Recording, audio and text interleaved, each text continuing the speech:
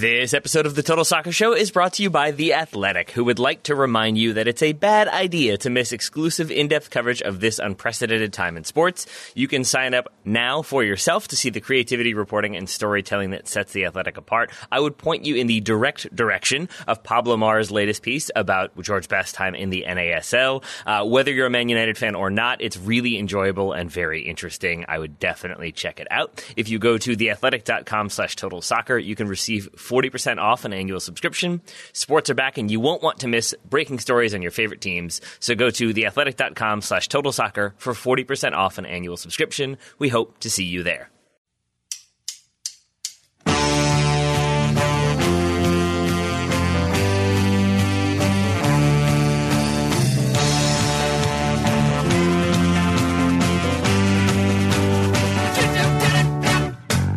Everybody, and welcome to the Total Soccer Show. I'm Taylor Rockwell. Joining me today on the line, and I can see his smiling face via the magic of the internets, is Luke Moore of the Football Ramble Empire. I am calling it an empire. Luke, thanks so much for taking the time. Good, as always, to speak with you. Thank you very much for having me. Appreciate it. And you do not deny that it's an empire, I hear. So we can say Luke confirms it is a media empire at this point. If I confirm it's an empire, people will say I'm arrogant. If I deny that it's an empire, people will say it's faux modesty. So I'm just going to let it hang out there. Whatever. Pete Donaldson says it's an empire. Luke Moore couldn't possibly comment. Is that a better way to put it? Exactly. Well, listen, what it does mean is that now we've got so many more people on the shows, it means I haven't got to do quite as many, so people don't get quite as annoyed with me. So I'm enjoying the anonymity of that. Actually, I wanted to ask you that, because we obviously do a fair number of shows every week. Is it nice to not have that pressure to know you can pick your spots and really go deep and do the research and do the preparation, or is it still just sort of jumping in to fill roles when the situation requires? I don't really pick my spots, so producer Charlie does all that, and so I just get given the shows I'm given. But what's really important is for people to hear from exciting, interesting, more diverse people on the show. I mean, we still want to make the show that everyone loves, and we still want to make it irreverent and entertaining and fun and a bit insightful as well. But it's great that we get new people on there and new fresh voices. I mean, we've been doing this for a long time, so it's important to keep it fresh. And if people judge the shows on their merits, they'll enjoy them, because I've been enjoying them a lot more than I have been in the past. It's been great. Not to go on a negative note right off the bat, but I'm going to. Coronavirus was obviously a big hit to many different businesses. We sort of started doing classical team reviews and Netflix shows and Settle Until I Die and stuff like that. How did you all sort of weather that storm? How did you all still continue to turn out content with so many different shows at once? I know it's going to sound a little bit conceited, but you just got to rely on your quality as a broadcaster. You've got to find the stories. You've got to develop your opinions on them. You've got to think up fresh, fun ideas, and you've got to commit to what you said you were going to commit to. And fortunately, at that point, we had pre-rec shows like Ramble Meets were pre-rec'd, and some other ones were kind of in the can early, so they were timeless pieces of content. So like the Blizzard Greatest Games episodes were already recorded, because it doesn't really matter when they're recorded. And then the other stuff, we just supplemented the lack of football with things like we did a Pete Film Club about football films. We did some other bits and pieces around stories that, because there's always football stories going on. What if your listeners are mostly based in the US, what they might kind of underestimate is just the sheer volume of stories and appetite for news about the sport generally anyway. Now, obviously, it's not great when you can't talk about a game or talk about a particular performance or a goal or whatever, but there's always stuff to talk about. Mm-hmm. So I personally didn't find it that difficult. We were doing Monday and Friday Ramble shows, and I was doing the European football show on a Thursday, but to be honest, the guys I work with are pros, and it made it a lot easier, particularly someone like Andy Brasso, who's in my view, the best European football pundit in the world. Working with him is easy because he just knows everything. So it wasn't as bad. I did fear the worst, but it didn't turn out to be as bad as it could have done. The hardest part was not being in the same room as the guys, because that's what I'm used to doing. And thankfully at the moment with the new team, and there's 8 of us now, and 3 people are in the same studio at least, and so we can make it's a much easier process. I don't want to get into the boring edit side of stuff for people, but it's a much easier edit and a much easier production when you're on the same studio. I want to ask you a question about Andy Brassel for a moment. Like, I've had a few interactions with him, and it seems like if you're trying to like nail down an interview, at least for a while, he was like, well, I'm in Istanbul on Tuesday and Wednesday, but then I'm in Romania for a couple of days, then I'm in Italy, then I'll be back. Like, is he one of the most traveled men, at least in terms of European football, that you can think of? Yeah, he probably would be the most travelled. I think he's finding it tough not getting out there much at the moment. Yeah. But yeah, he is, and he's brilliant at his job. Just before lockdown, he and I were in Germany. We made a bunch of podcasts based around Dortmund, around Dusseldorf, around some other stuff as well. You can still listen to those now. I think they came out around the start of March. And he's great to travel with because he can speak every stinking language in the world as well. So it seems like it's easy. Did you get to hang out with Lutz in Dusseldorf? Yes, I saw Lutz. Yeah, we saw Lutz. Yeah. Is Lutz a friend of your show? Do people know who he is? I think so. He's been on once or twice now. We met him when we were in Germany as well. He is like the most, because so many of the presentations we went to were very men in suits telling us about the business model and how Bayern Munich have gone about being a sustainable. No, Lutz came in a t-shirt and was just like, what? Who has a question? What are we talking about? Like, he was high energy and good to go, but I imagine gave you some good content. Well.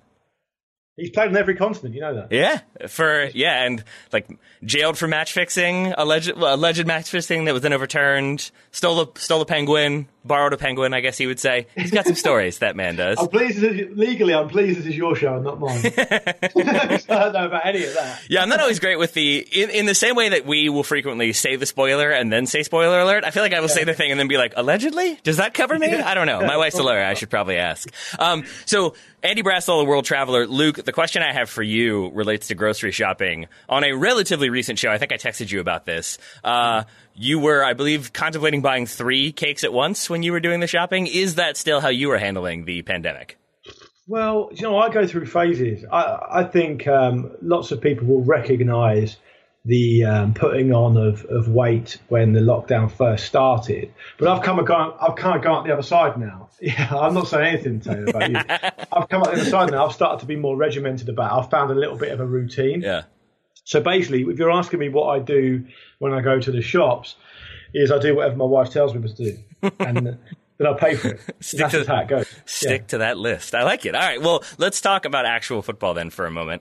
2020 already strange. To make it even stranger, Arsenal are now FA Cup champions in August. Even stranger. Season review articles that I read prior to this game, and those are always a little bit hit or miss. You can take those with a grain of salt. We're sort of saying that Arsenal had a bad season, and my argument was that they sort of failed to take into account the transition into the Arteta era, such as it is, and then with this FA Cup win. How successful do you think this season was for Arsenal in terms of getting to where they need to be to have a strong season at the conclusion, but then also have a strong season next year?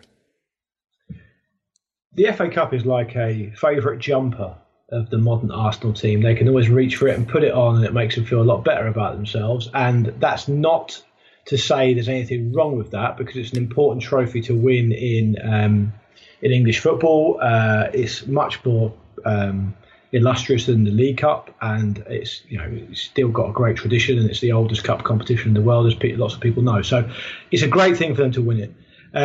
They've had a difficult season because they've changed their manager, although it feels like it was about 5 years ago. It wasn't. They've got a new coach, really, in situ still, who has been hired for the coach they think he can become rather than the coach he is now, because he's got no track record really other than working under Pep Guardiola as an assistant as a first team manager. But the early signs are good. I mean, I spent a decent amount of time going to Arsenal's training ground towards the end of Arsene Wenger's regime, and it was not great. I mean, the discipline was clearly a problem. They've got a cultural issue there that Arteta is still working through and that Unai Emery wasn't able to solve.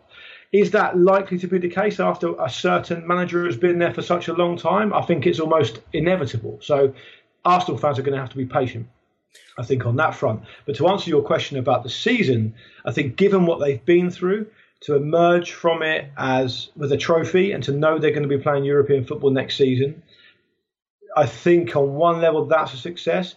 Their league position is poor in what has been, outside of Liverpool, a pretty poor season generally, I would say, in terms of standard in the Premier League. Then maybe they have more work to do than they think. It's difficult to say at this stage because it's hard to judge teams because of what's gone on towards the end of the season. With the cultural issue you mentioned there that Unai Emery failed to sort of eradicate, Arteta is working towards, what is that issue and how have you seen it manifest? I think the discipline was poor towards the end of the Wenger era, and I think what it felt like was a boys' club. It felt like something that just, the mediocre was acceptable, was fine, and excuses would be made a lot for bad performances. Over and over again, they would disappoint, particularly at home in the Premier League, in games they were supposed to win. They wouldn't go above and beyond. They'd never put out a result that you'd think, oh my God, where's that come from, kind of thing. And they never really went and did anything outside of the FA Cup. Now, Arsene Wenger is one of, if not the most revolutionary head coach in the Premier League's history. What he was able to achieve is incredible. You don't need me to take you through the rap sheet. I mean, everyone knows what it was. But towards the end of his career at Arsenal, it wasn't where it should have been. And it was very difficult. It was a very problematic and long-fought decoupling. And so there's always going to be an aftershock after that. The man ran the whole club. The Emirates is the stadium that it's the house that Wenger built. There's everywhere you look, his shadow is going to be a very long one. So they almost had to go through this the same way Ferguson left United, and they had to go through Moyes and one or two others and make their mistakes to settle on what they hope is the right situation. They're doing that now, Arsenal. And there's a lot of positivity around Arteta on these shores because he's an ex-Arsenal guy. People are impressed with him in press conferences. He seems to have high standards that he demands not just of his players but of himself. And I think he's got a good chance of moving the club in the right direction. Does that? Go ahead. Sorry. I was going to say, does that mean they're going to win the Premier League anytime soon? I would argue no. But can they make incremental improvement as they go through the seasons? I think they probably can. All right. So, and then do you think that the players have sort of responded to Arteta? Has he been sort of successful in cutting that out? And I feel like my understanding of your answer is going to be that mostly yes, and then there's also Mesut Ozil over here doing his own thing. Yeah, but the Mesut Ozil thing is a problem that Arteta's inherited, and so there's been real positive steps by Arteta. I mean, he's brought some good young players through. He's given players a chance on merit. He's picked up the FA Cup, as we've mentioned. The Ozil thing is kind of a deal that was a poor deal at the time for the club, is a poor deal now. And the one thing I would say for Arteta is that he's not paid any lip service to what's gone on before. If he's not going to be prepared to work and to play, he's not being picked. And he was nowhere near the squad for the FA Cup. And, he seems like a pretty peripheral figure at the club now. And that's an issue that has to be sorted. I don't know whether it can be sorted anytime soon because I don't know who's going to sign him and who's going to pick up those wages. That's another problem to be solved. But I think I have been impressed with the way he's conducted himself. I have been impressed by the teams he's picked. And they have occasionally these kind of lapses in concentration where they put in an old-fashioned performance that he clearly is very upset about. But they are able to put things together. And we saw them in the semi-final. They won well. They won well against Chelsea in the cup final because they changed it up and they played to their strengths and they used their world-class players to good effect. And Lampard, who was also an inexperienced coach, didn't really seem to be able to react to it and couldn't deal with what they had going forward, which is not a surprise because Chelsea's problems have been defensive under Lampard so far. So, so far so good with Arteta. We can't expect him to turn to a world beater overnight. This is not a team who's won the Champions League, in their history. So he's got a long way to go. But if I were an Arsenal fan, I'd be pretty happy with what's happened so far.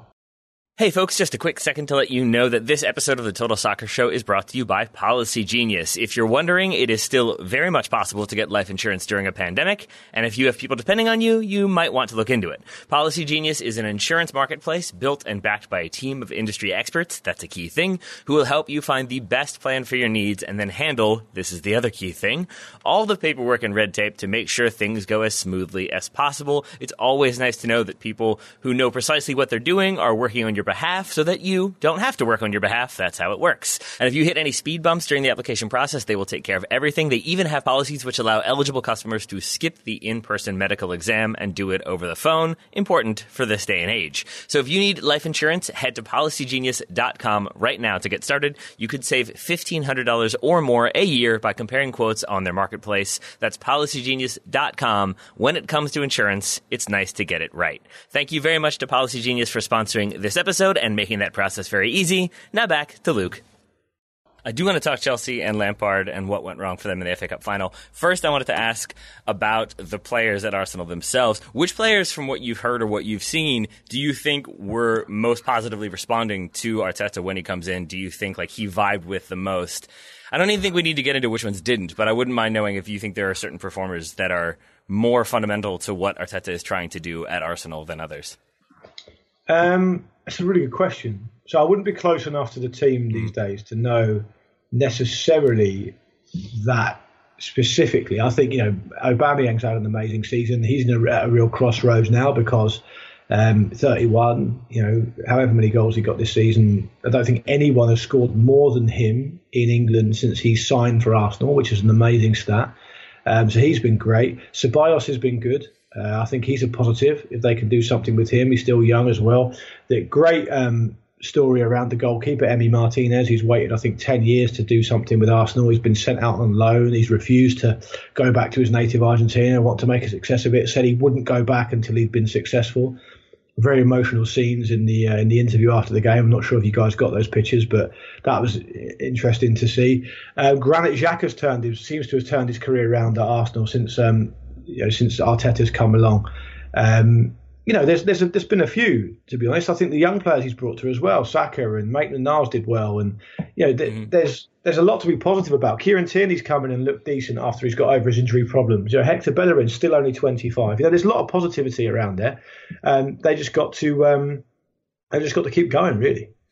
I was listening to Football Ramble today, which you were not on, which I'm assuming is because you're the big boss man and you can do what you want. That's because I was doing the show with you, Taylor. There we go, exactly. I like one place at once. They mentioned, I haven't seen the photos of this. Did Bellerin make his winner's medal into an earring? Is that what I heard? I haven't seen that, and I will listen to that episode on the way into the studio tomorrow because I'm on the show tomorrow, so I'll keep it fresh. But I wouldn't be surprised. Bellerin is something of a fashion icon. Yeah. He spends a lot of time at London Fashion Week, likes to do photo shoots. That's like his thing. That's like his interest outside of football. There's quite a few of those young players like that now. I say young, I mean, they're all young compared to me. But yeah, right. Yeah, Dominic Calvert-Lewin of Everton, Tom Davies of Everton, they're kind of in that same boat as well. Yeah. They love all that stuff. So I wouldn't be at all surprised. I hope it's not the entire medal because that'll probably pull his ear off. Right? That's where I was with it. It's like, that feels like it's going to be uncomfortable, but I'm sure he can handle it. Losing the FA Cup final, also uncomfortable. For Chelsea, a frustrating day. They go ahead early. They lost between 2 and 30 different players to injury. Yeah. Kovacic sent off for a soft yellow, if you want to go that route. There's the incident with Martinez at the edge of the box. With all that said, what do you think went wrong for Chelsea? Is there one particular thing? Is it all those things I mentioned? And to a point I think you were speaking about previously, are there things you think Lampard could have done in this game to turn things around that he did not? Okay. You are the master of asking like 5 different questions in one. I think, actually, I'm not just saying this because I'm talking to an American. I think Christian Pulisic being withdrawn through injury was a real turning point in the game. He was difficult to play against. He always is difficult to play against. People are very excited about him here. His feet are amazing. He scores goals. He's quick. He seems to. It's a real shame that he got this injury. I know towards the end of the season, and Chelsea are about to go out of the Champions League anyway. But it felt to me like he was really finding his feet at Chelsea. I think he'd be a big player if he can recover properly from his injury. I think he'll be a big player for them next season. When he went off, I think Arsenal got a lot of confidence from that, and I also felt like the reason overall that Chelsea weren't able to win this game, it's just the same old story that's dogged them all season, really. Defensively, they are very, very poor. They're statistically, I think, the worst team defensively to ever qualify for the Champions League by league position in the Premier League. 54 goals they conceded this season. They're terrible without the ball. It's something that's dogged Lampard.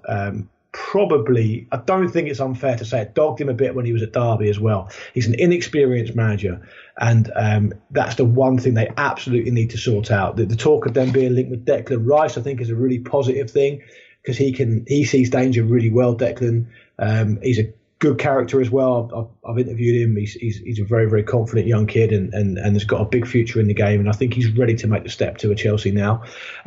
All the other players they've signed have been linked with have been attacking players, though, which is interesting. I wonder if Lampard's going down this kind of we're just going to outscore you type attitude, which I think tends to end in tears. But to stick to the FA Cup final itself, I think Pulisic going up was a big, big loss for them.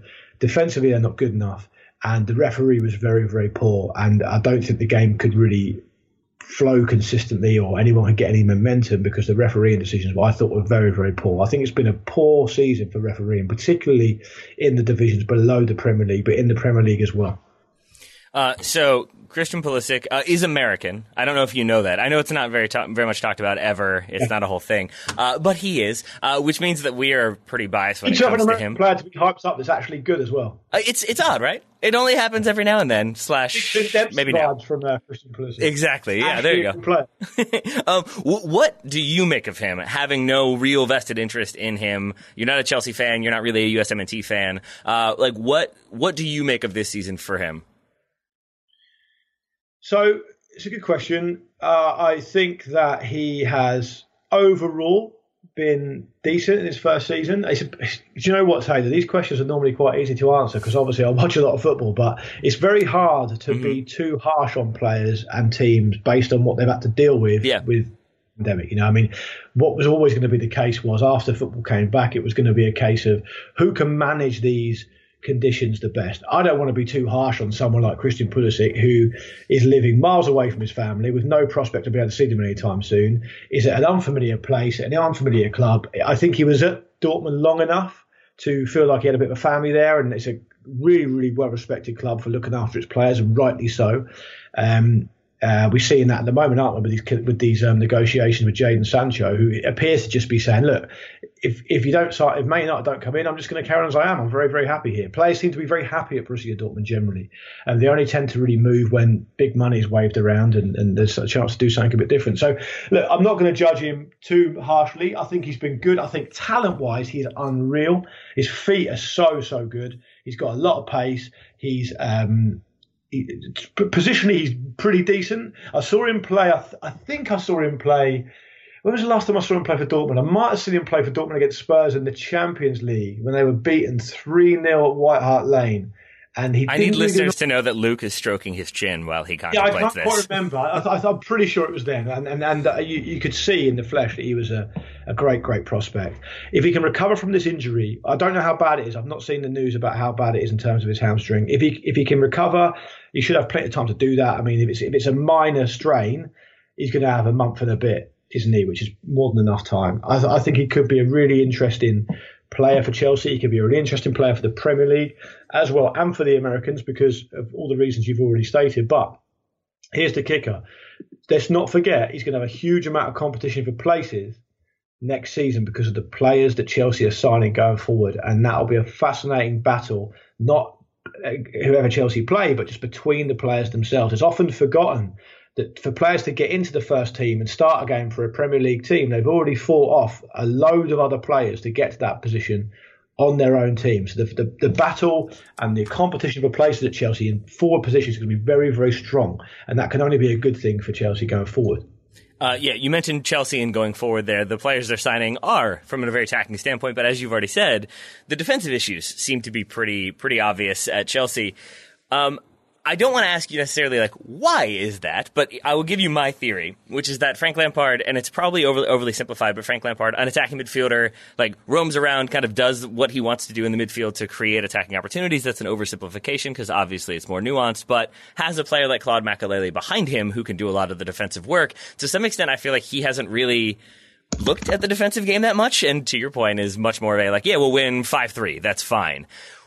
Do you think it is sort of his playing career factors into the way he coaches, or do you think there are other issues when it comes to Chelsea's lack of defensive solidarity? I don't actually know. I don't think it is to do with that. I think it's that he is a coach of a certain vintage who's not been coaching the game for very long, relatively speaking, to the position he's in. There was a lot of opposition to him getting the job, certainly among general football fans at the start of the season. You could even argue that he's not done enough to deserve it.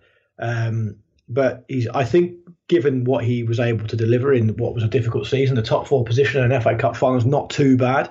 I just think that he's working through the things he's good at and the things he's not good at. And, I don't know if it's realistic to expect someone to be brilliant at all aspects of coaching and management of when they're of his age and when of his experience. He's dealing with big players. He's dealing with a lot of external pressures, and that's even without the pandemic. So I think it's something that, as an intelligent guy, which he is, and he's well known as being, certainly among the football fraternity, a kind of fairly deep thinker about the game. I think he might have a chance to work on that and to be backed and to be given the players that he needs, that he feels that he needs. They haven't got that many, if any, standout defenders in their squad, and they haven't got any good goalkeepers. So I mean, it's not easy to stop conceding goals when that's the situation. It's very easy to over-intellectualize these things, but a lot of football is down to good players. Willy Caballero is going to be 39, I think, next week. He had to start the cup final because the goalkeeper they've got as their first choice has been so poor. I mean, and I don't mean just poor. I mean statistically the worst goalkeeper in Europe poor, that they've had to play. What's that now? Yeah. I did not know that. So Kepa Arrizabalaga is, by some measures, is statistically the worst goalkeeper in Europe's top 5 division. So they have to bear that in mind when we're talking about, how good a coach it is. I mean, you can't make magic gold out of straw. He has to be given the materials, and defensively he doesn't have that yet. He doesn't have standout defenders. In my opinion, their best defensive player is Reece James, and he's a kid. He's a right back, a kid, and so they've got a lot of improvements to be made personnel wise as well. So I think it's about giving him time. And would you, as a fan, not of either one of these teams, but just generally speaking, would you rather finish 4th, be in the Champions League, or would you rather win the FA Cup and get into the Europa League if that weren't on the table already? It just depends on the profile of the club. It just depends on what they've won in recent hit times and whether they people. I think teams and fans of teams take what they need from situations, right? So if you look at a team like Spurs, they've not won the FA Cup for however long it may be, 1991, I think, so a long time, getting on for 30 years. They've only won the League Cup, I think, in 2008 in their recent memory. But they finished in the top 4 of the Premier League several times under Pochettino. And obviously they haven't done it this season, but what I'm saying is they're used to playing in the Champions League. If you take the financials out of it and the fact that models that clubs operate on mean they really at some level they have to be in the Champions League, you take it to one side and just talk about fans. Would a fan of a club like Spurs prefer to win an FA Cup, to have something to hang their hat on, to have a day out to remember and all that kind of good stuff? Maybe they would.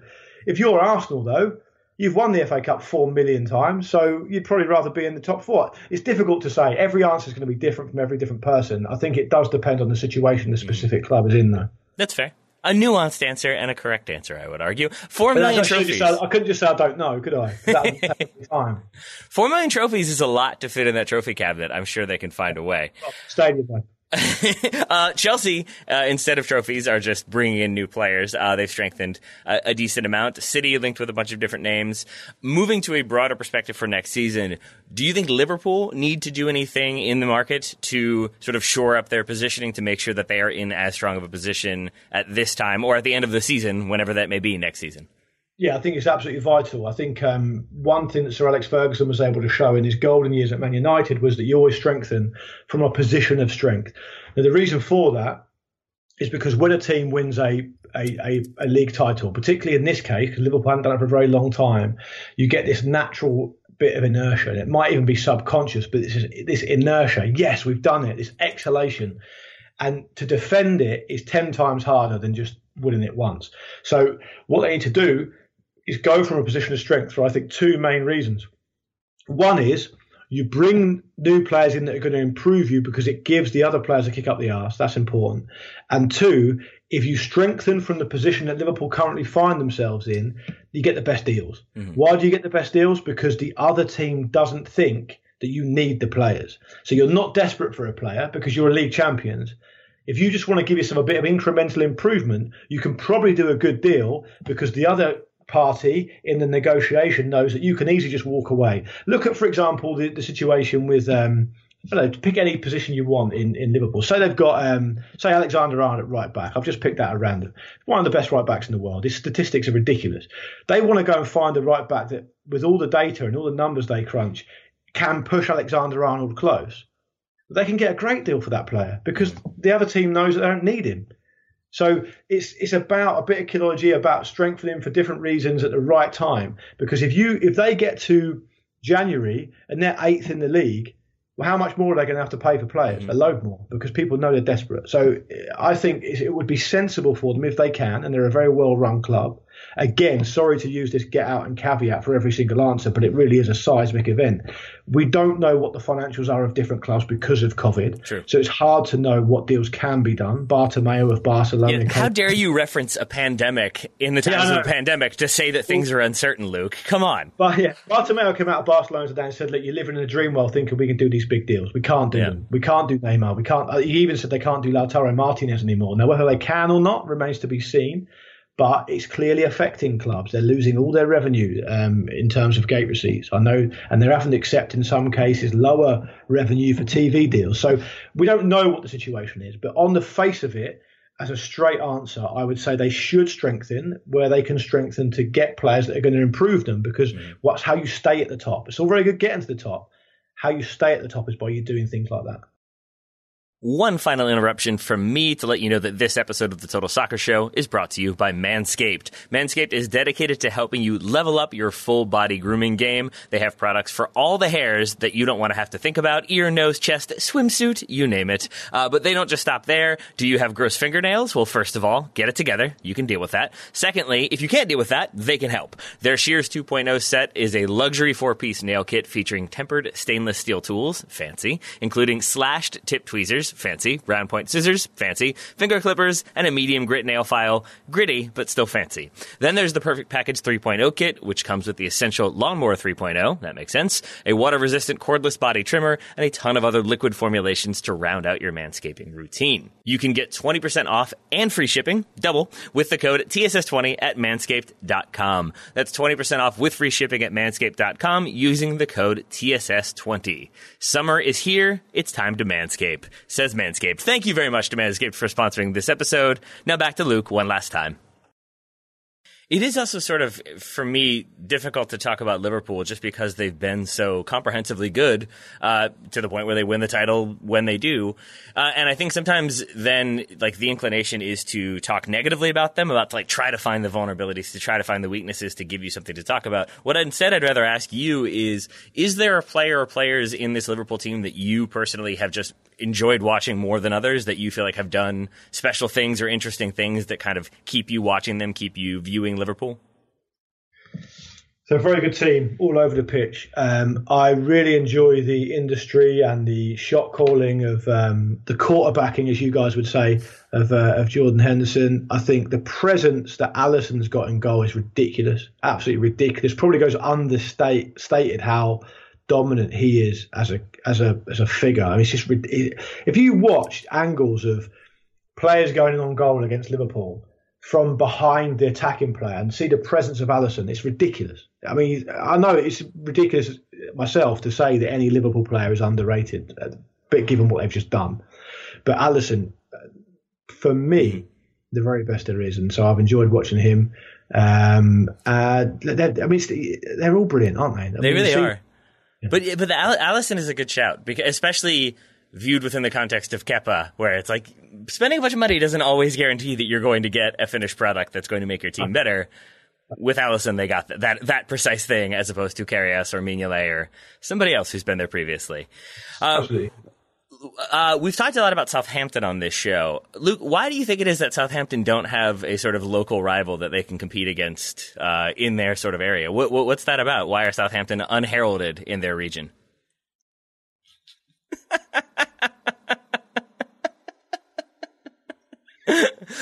Luke, did it cut out? I hear silence on your end. It's your dead air, not mine. Sure. Luke, as a Pompey fan, refusing to comment. I debated whether or not to ask you that question. I did, and here we are. Let's talk about a different team then. Let's talk about Manchester United. See, you can mock me. I'm a Man United fan. As well as I do. No one's listening to podcasts to hear about Southampton, so you're wasting your own time there. How dare you? How dare you? Future home of Weston McKennie. Then we'll all care even more. My question for you is a simple one. Is Ole Gunnar Solskjaer a good manager? Because I still see positives, and then I still see some of those lingering negatives. I think they might relate to squad depth, but I would like to hear your thoughts. I don't know, mate. It's difficult to answer that. Ask me one on sport. I have no idea. I think he shows one thing he definitely is good at is tapping into the history of Man United. And the thing that people have used, including myself, admittedly, as a stick to beat him with in the past, that he's too in hock to the traditions of Man United and that he can't see the wood for the trees because he's too much of a company man. I think he's been able to channel that very, very well. If we take the calendar year of 2020, I think he and them have been absolutely outstanding. Slightly difficult start to the year where they lose at home to Burnley in the league and they're beaten by Liverpool, which fine, Liverpool are good, but they're a big rival, as we all know, so that wasn't a great result in whatever the circumstances are. And then they're just breathtakingly good. Bar one bum performance against Chelsea in the semi-final of the FA Cup, where they seem to run a little bit short of energy, which is understandable. They haven't lost a game. They haven't lost a game since the middle of January since then, apart from that. So, look, you have to give him credit. They're going to coast through later this week in the Europa League as well, because they're already 5-0 up from the first leg and they play Lask at Old Trafford. That's going to be a walk in the park. And then they're in the hat. I mean, they're literally in the hat. They've got a good chance of doing something in the Europa League. So I think it's so far so good. If they pick up Jadon Sancho, which I think they will, I think that's an easy deal to do. I think they'll do it. They're a real prospect. But the swing we're talking about in Premier League terms for next season, what's the point swing they'll have to do to get near Liverpool? It's 33 points. Liverpool got 50% more points than them in the league this season. That is a big ask in any circumstances.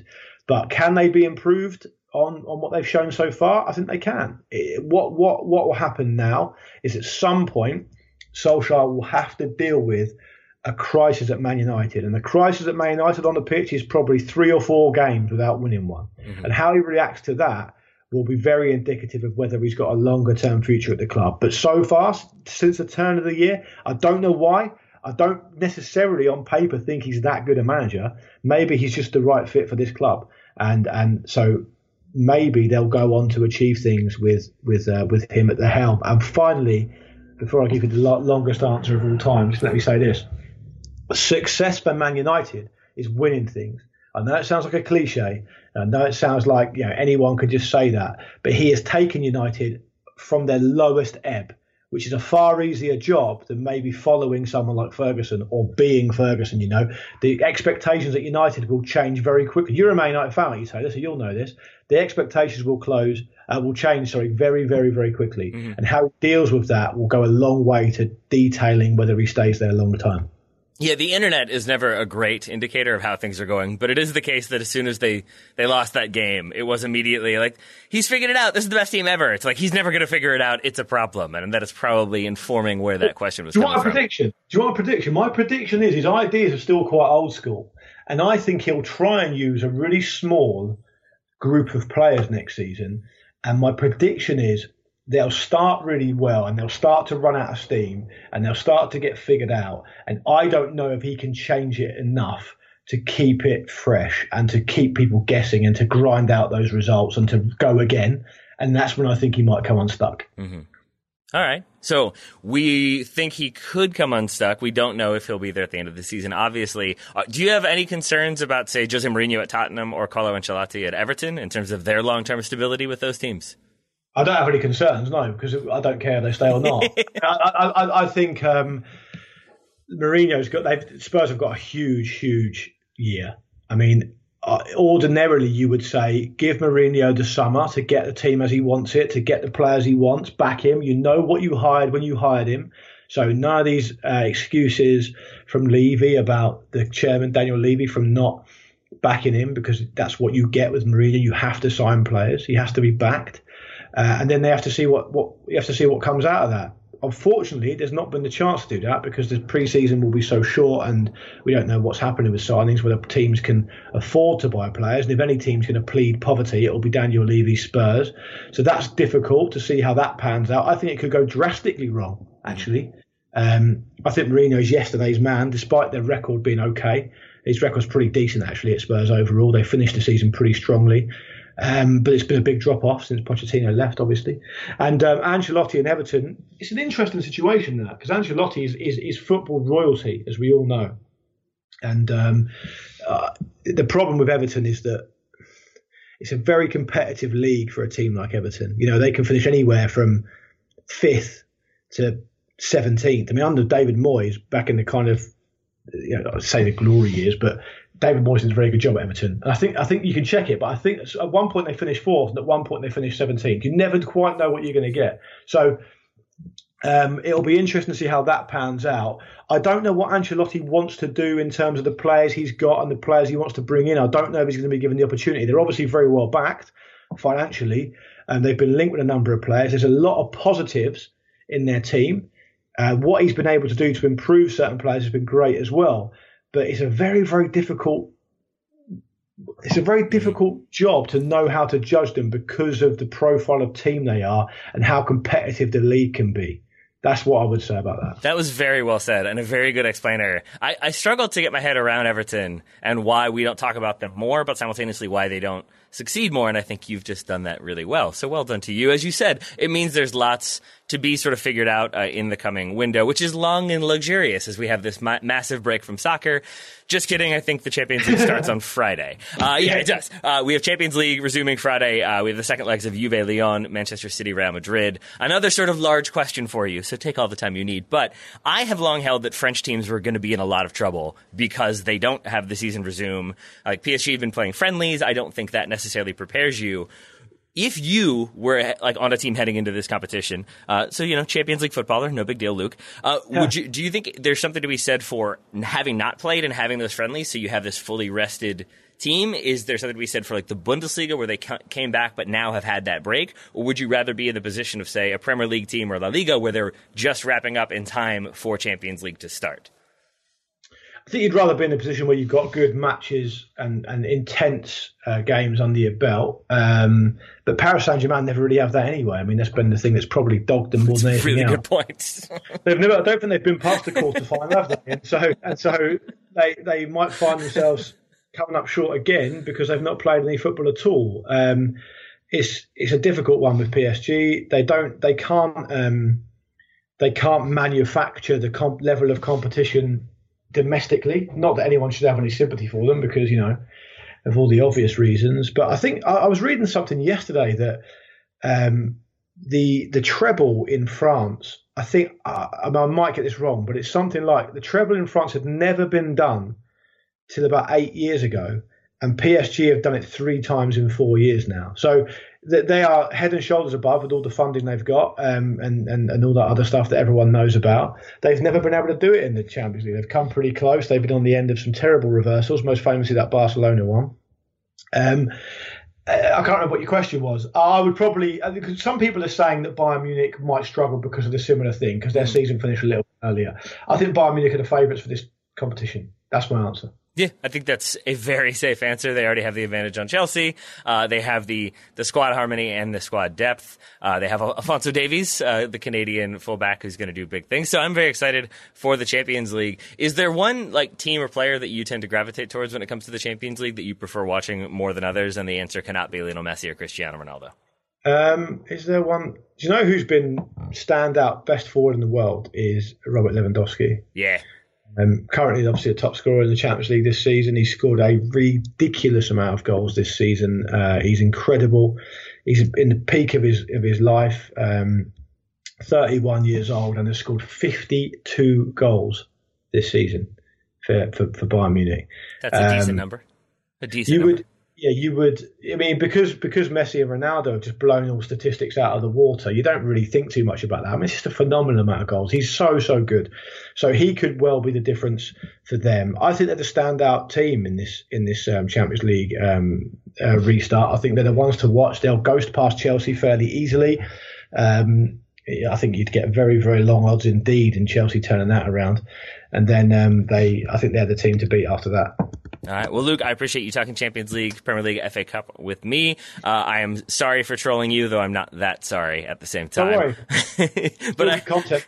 Luke, thank you for making your, I assume, final appearance on the show for that drive. You never ask me these days. You're too big time now, mate. You're too successful. You don't need me anymore. Sure. That's what it is.